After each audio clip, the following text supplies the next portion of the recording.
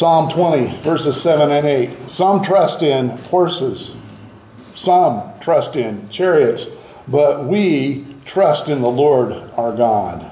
They are brought to their knees and fall down, but we get up and stand firm. Proverbs chapter 3, verses 5 through 8. Trust in the Lord with all your heart, and lean not on your own understanding. In all your ways submit to him, and he will make your paths straight. Do not be wise in your own eyes. Fear the Lord and shun evil. This will bring health to your body and nourishment to your bones. Before I launch into the mission, again, I want to thank you for either watching or for being here on site. I am incredibly grateful. I am very grateful that you decided to participate in our worship celebration. Let's pray.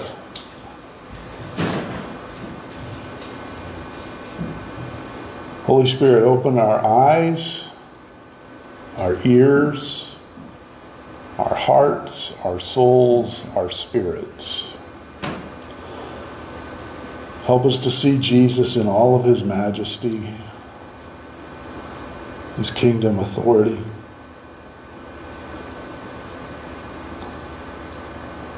Help us to proclaim his love and grace with confidence. Amen.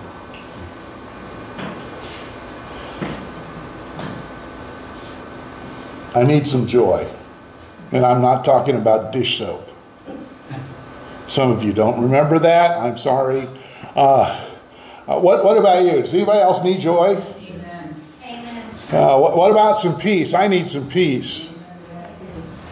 The gospel songwriter tells us where she found peace and joy in a song called Leaning on the Everlasting Arms. First verse, what a fellowship, what a joy divine, leaning on the everlasting arms. What a blessedness, what a peace is mine, leaning on the everlasting arms. There's a key to leaning on the everlasting arms. There's a key to having peace. There's a key to having joy, particularly when everything else seems to be blowing up in our face.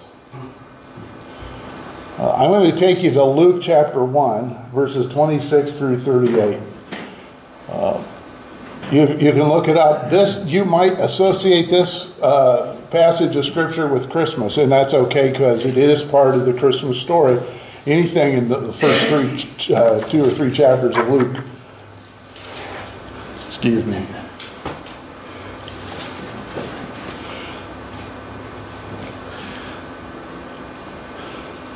Forgive me for taking that off, but I sense this is going to be one of those days where my allergies are flooding my eyes. So in the backstory, really quick, there's a man, a priest named Zechariah, his wife Elizabeth. They were old, they were childless, they had been praying for kids, and from the way things happened, I think at least he had given up all hope of ever having a child.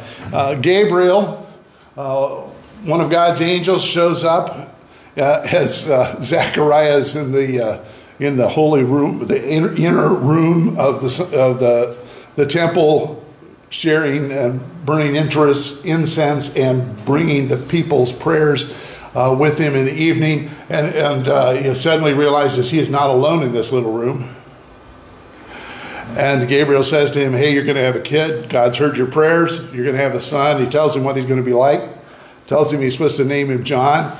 And Zechariah says, well, how do I know that you're telling me the truth?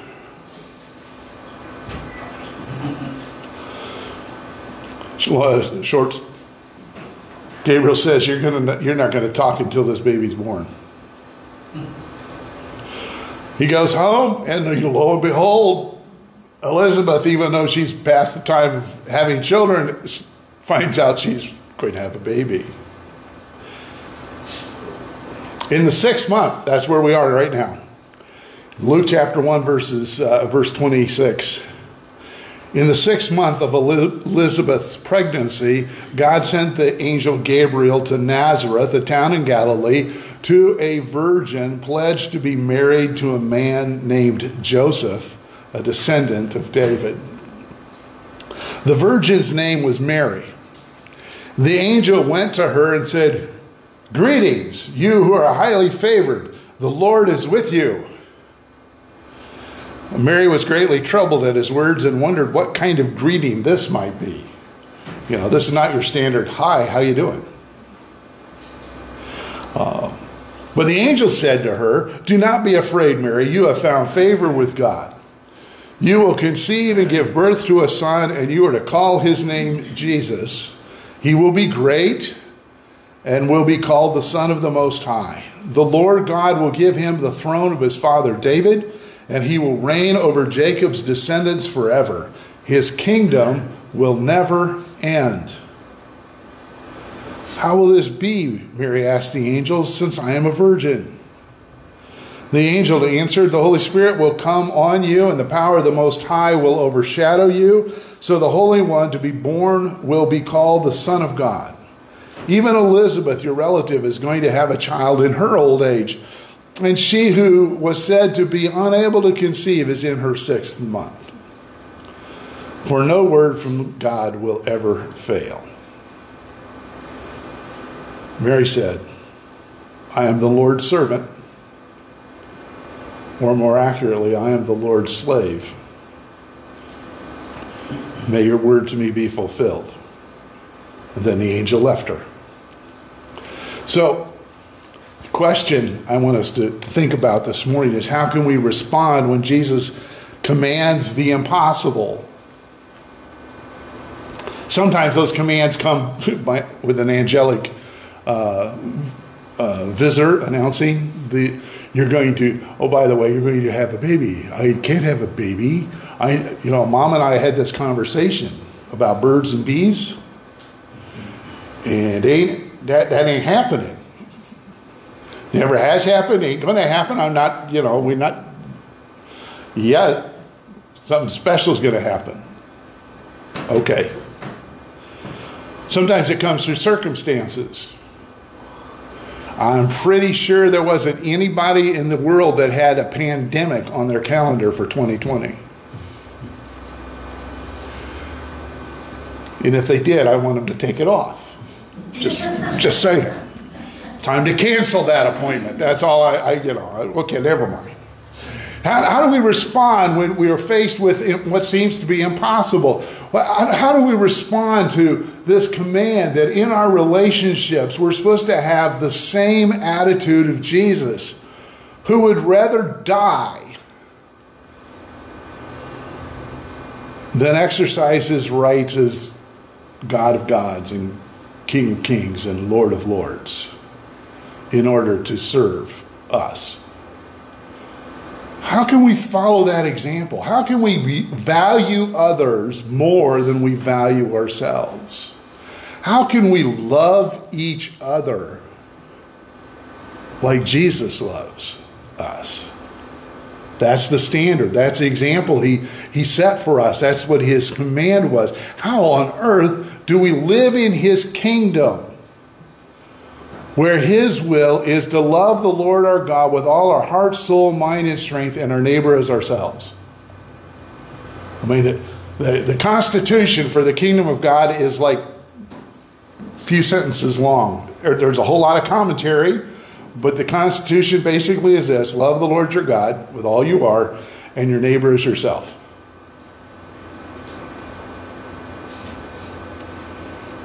And we go, yeah, okay. And as long as we don't think about it, as long as we don't examine ourselves and go, exactly how loving am I being to, well, then surely they don't count. Right? Because, well, surely he didn't mean them. And then the kicker is, he says, love them like I do. And there isn't anybody, he says, yeah, not you. There's not a single person that Jesus looks at and says, I love everybody else in the world, but not you. I'll die for anybody, but not you. I'll serve anyone, but not you. That Jesus never says that. So the moment we start going, yeah, but not them, we've come face to face with our limitations and our inability to love people the way Jesus does. He's asked us to do the impossible. Though Mary sets the standard, her reply declares her trust and her dependence on the Lord. There's absolutely no way she's standing there. She knows how things work. She knows when God comes to her and says, you're going to have a baby,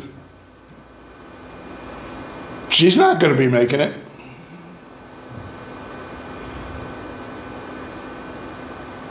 But she says, I am the Lord's servant. May your word be fulfilled. She trusts the message that whatever God says he's going to do, he's going to do. Now, parents and family taught us self-sufficiency and independence. And to a certain extent, that's really important.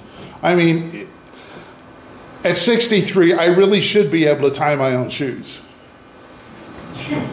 Feed myself. I was going to say pick out my own clothes, but I usually check before I, just to be... Some of us are gifted and some of us aren't. And when I don't check, I sometimes find out later that I probably could have done better. There are fashion police amongst us. I'm not talking about my wife either, just so you know. We learn to declare very early on, and from what I've seen, it's one of the last things we ever stop saying, and it is, I can do it myself. Even when it isn't true. We want to be independent. We want to be self-sufficient, and there is a point at which that's important. But there's also a point where we need to recognize I can't do it myself. In God's kingdom, in God's forever kingdom, the whole thing stands on our trust for him. I mean, you will not love the Lord with all your heart, soul, mind, and strength unless you trust him with your whole heart, mind, soul, and strength. Trusting the Lord undermines that sense of self-sufficiency and independence that says, I can do it myself. We need to surrender our self-sufficiency. In God's kingdom, we need to surrender our self-sufficiency and replace it with dependency on the Holy Spirit. So the sermon in a sentence for this morning, for everybody who likes to write those things down, is simply this: trust Jesus and surrender your self-sufficiency. How can you and I surrender our self-sufficiency? If we're supposed to trust Jesus and surrender our self-sufficiency, how can we do that? The first thing to do is to recognize your limits. There is a time to declare, I can't do it. I can't love. I'll let you fill in the blank. I can't forgive. I really can't even tolerate. You really don't want to know what I think of that person. Recognize your limits. You can be self-sufficient. I sure hope you're tying your shoes and getting dressed on your own and feeding yourself. But there comes a time when you have to recognize, I have reached the end of my limits. There's stuff I can't do. And Jesus still asks me to do it. So recognize your limits. That might be a time to ask a question like Mary, how can that work? How can that be? You know, she didn't say, how do I know you're telling me the truth? She didn't doubt his message. She's just going,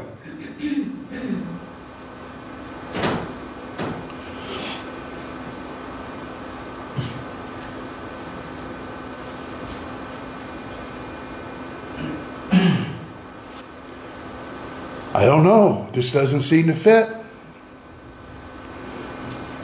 There's a time to recognize their limits. There may be a time to say, how on earth, God, do you expect me to love them? Or forgive them? Or even put up with them?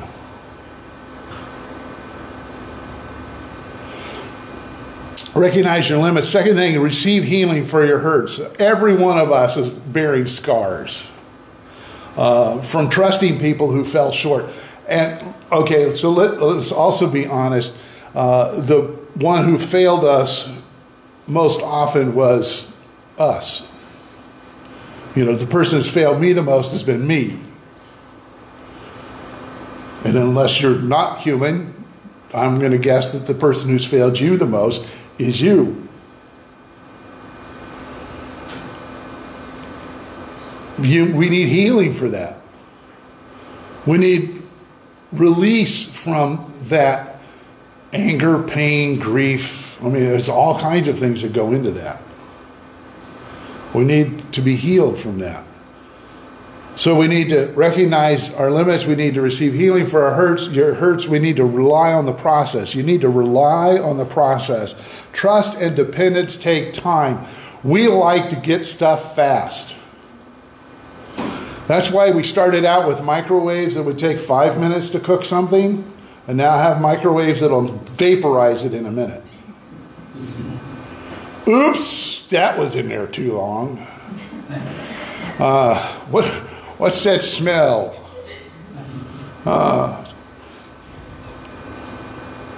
We even turned our crock pots into quick pots, right? We can't just let it cook for 24 hours. We got to have something that's going to get it done between breakfast and lunch and taste like it's been there for, so many hours. We need to take time. Trust and dependence, growing in depending on the Lord depends. It takes time. It's not just a matter of going, okay, I can't do this, and you're healing me. See, and that's part of the time. We'd like for the healing to be like,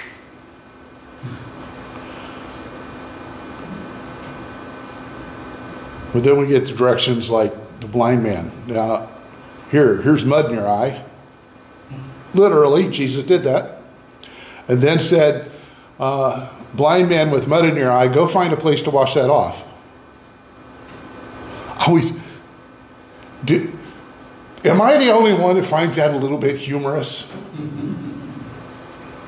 I mean, this is a guy who couldn't have found his way to the pool to wash his face, and then you stick mud in his eye just to make sure and then you tell him to go do it.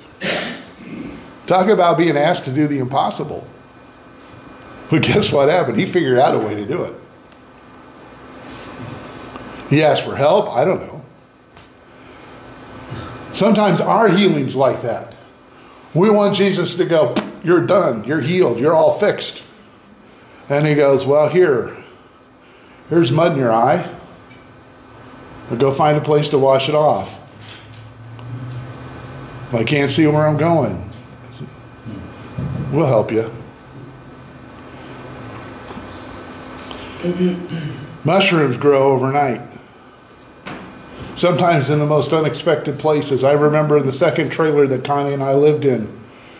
Got up one morning, stumbled out of bed. You know the first thing you do when you get up in the morning, you head down the hallway to the restroom.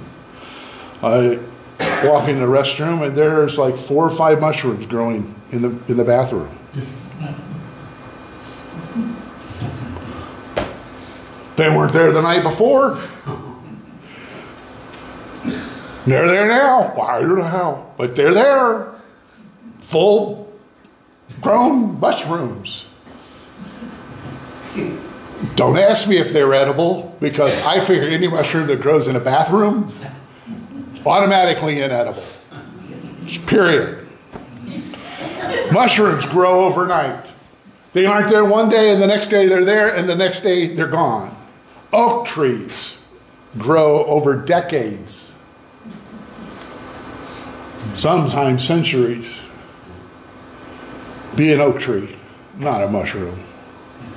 We want the results of the mushroom, but we want to be an oak tree. You can't grow overnight and be an oak tree. The giant redwoods out in California, the sequoia, those are not trees that just sprouted up last year.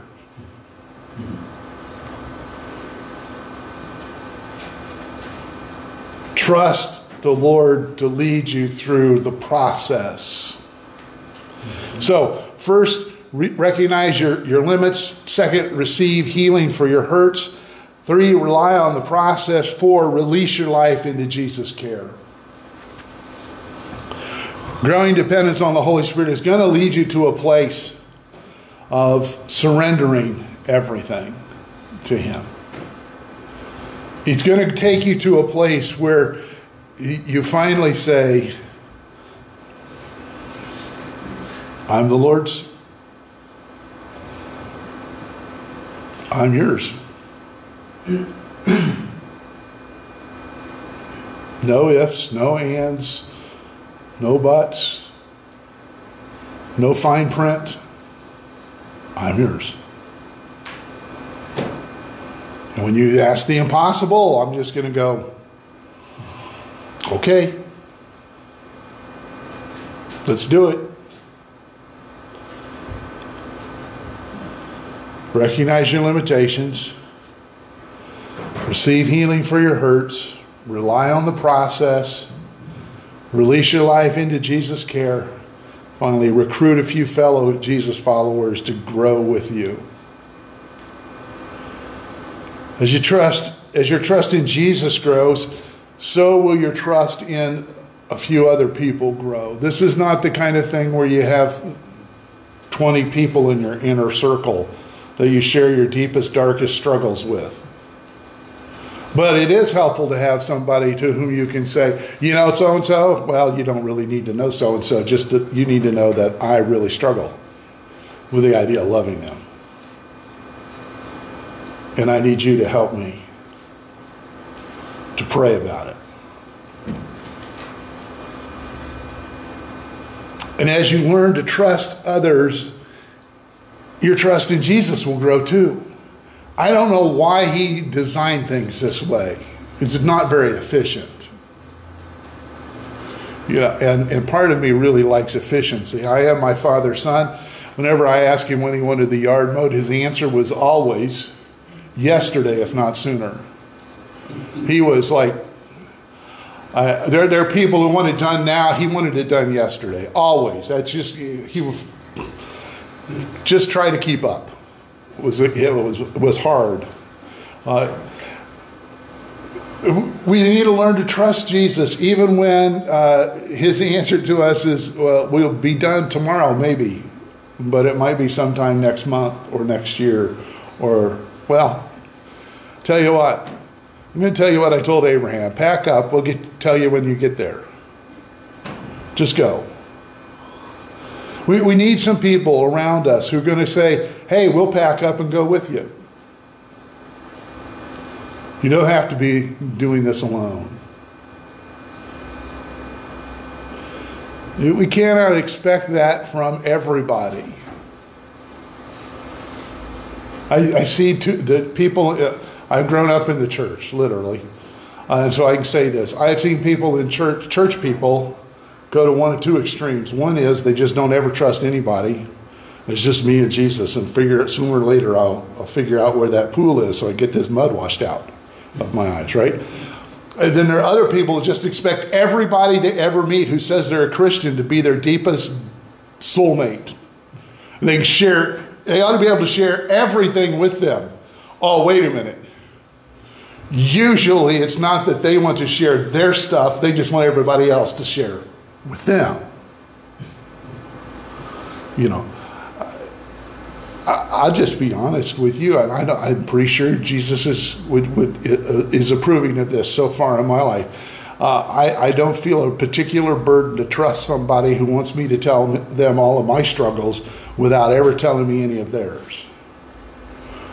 I mean, there's two reasons for that. Even Jesus struggled.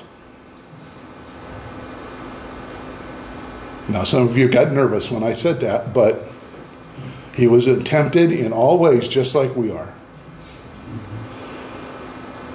In the Garden of Gethsemane, he had to pray 3 times before he was prayed through on not my will, but your will. If he has to sweat blood to say yes, I expect everybody else does too. So if you come to me and tell me you have no struggles, but you want me to share mine with you,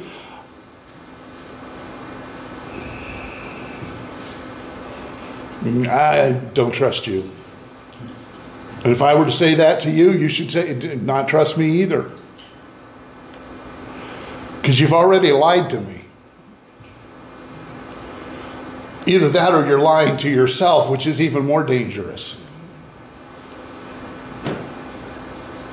Trust Jesus and surrender your self-sufficiency. Another gospel songwriter put it this way: simply trusting every day, trusting through a stormy way. Even when my faith is small, trusting Jesus, that is all. Trusting as the moments fly, trusting as the days go by, trusting Him, whatever befall. Trusting Jesus, that is all. You cannot snap your fingers and get there.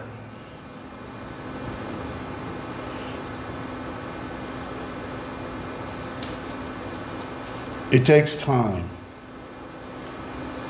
to trust Jesus until you can say, trusting Jesus, that's all.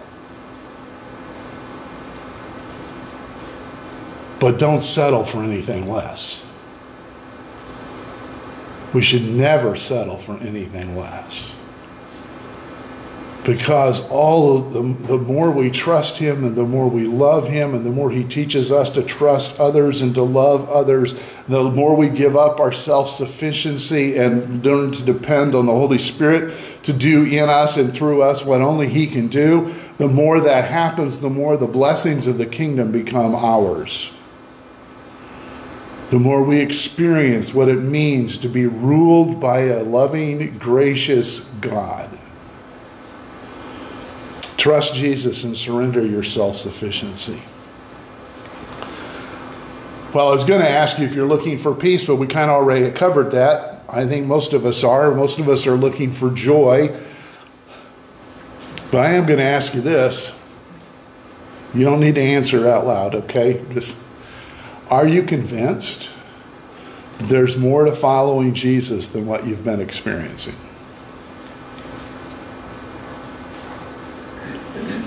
So I believe you're onto something. And I want to encourage you to start praying and trusting Jesus. Let's pray now.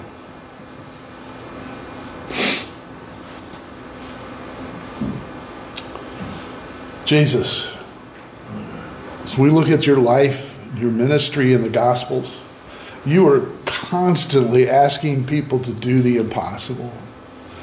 To a paralyzed man, you said, get up and take your bed and go home.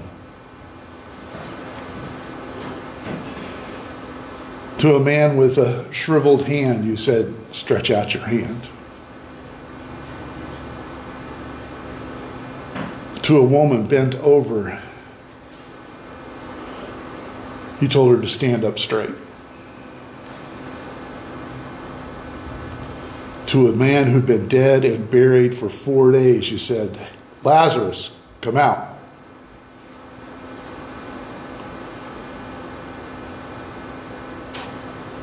You still do it. You look at us and say, love like I love. Care for each other like I care for you. Serve like I serve.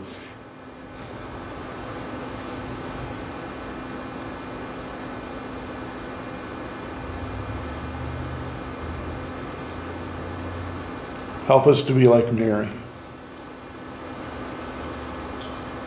who said, I am the Lord's servant.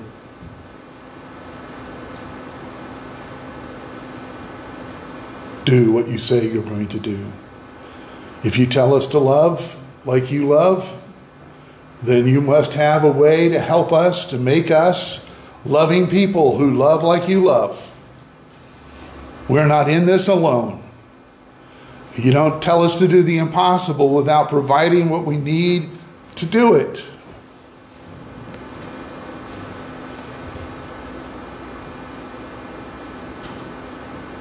So help us to depend on you, to trust you, to admit, I can't do this, but I believe you can make it happen. Jesus, come and change us.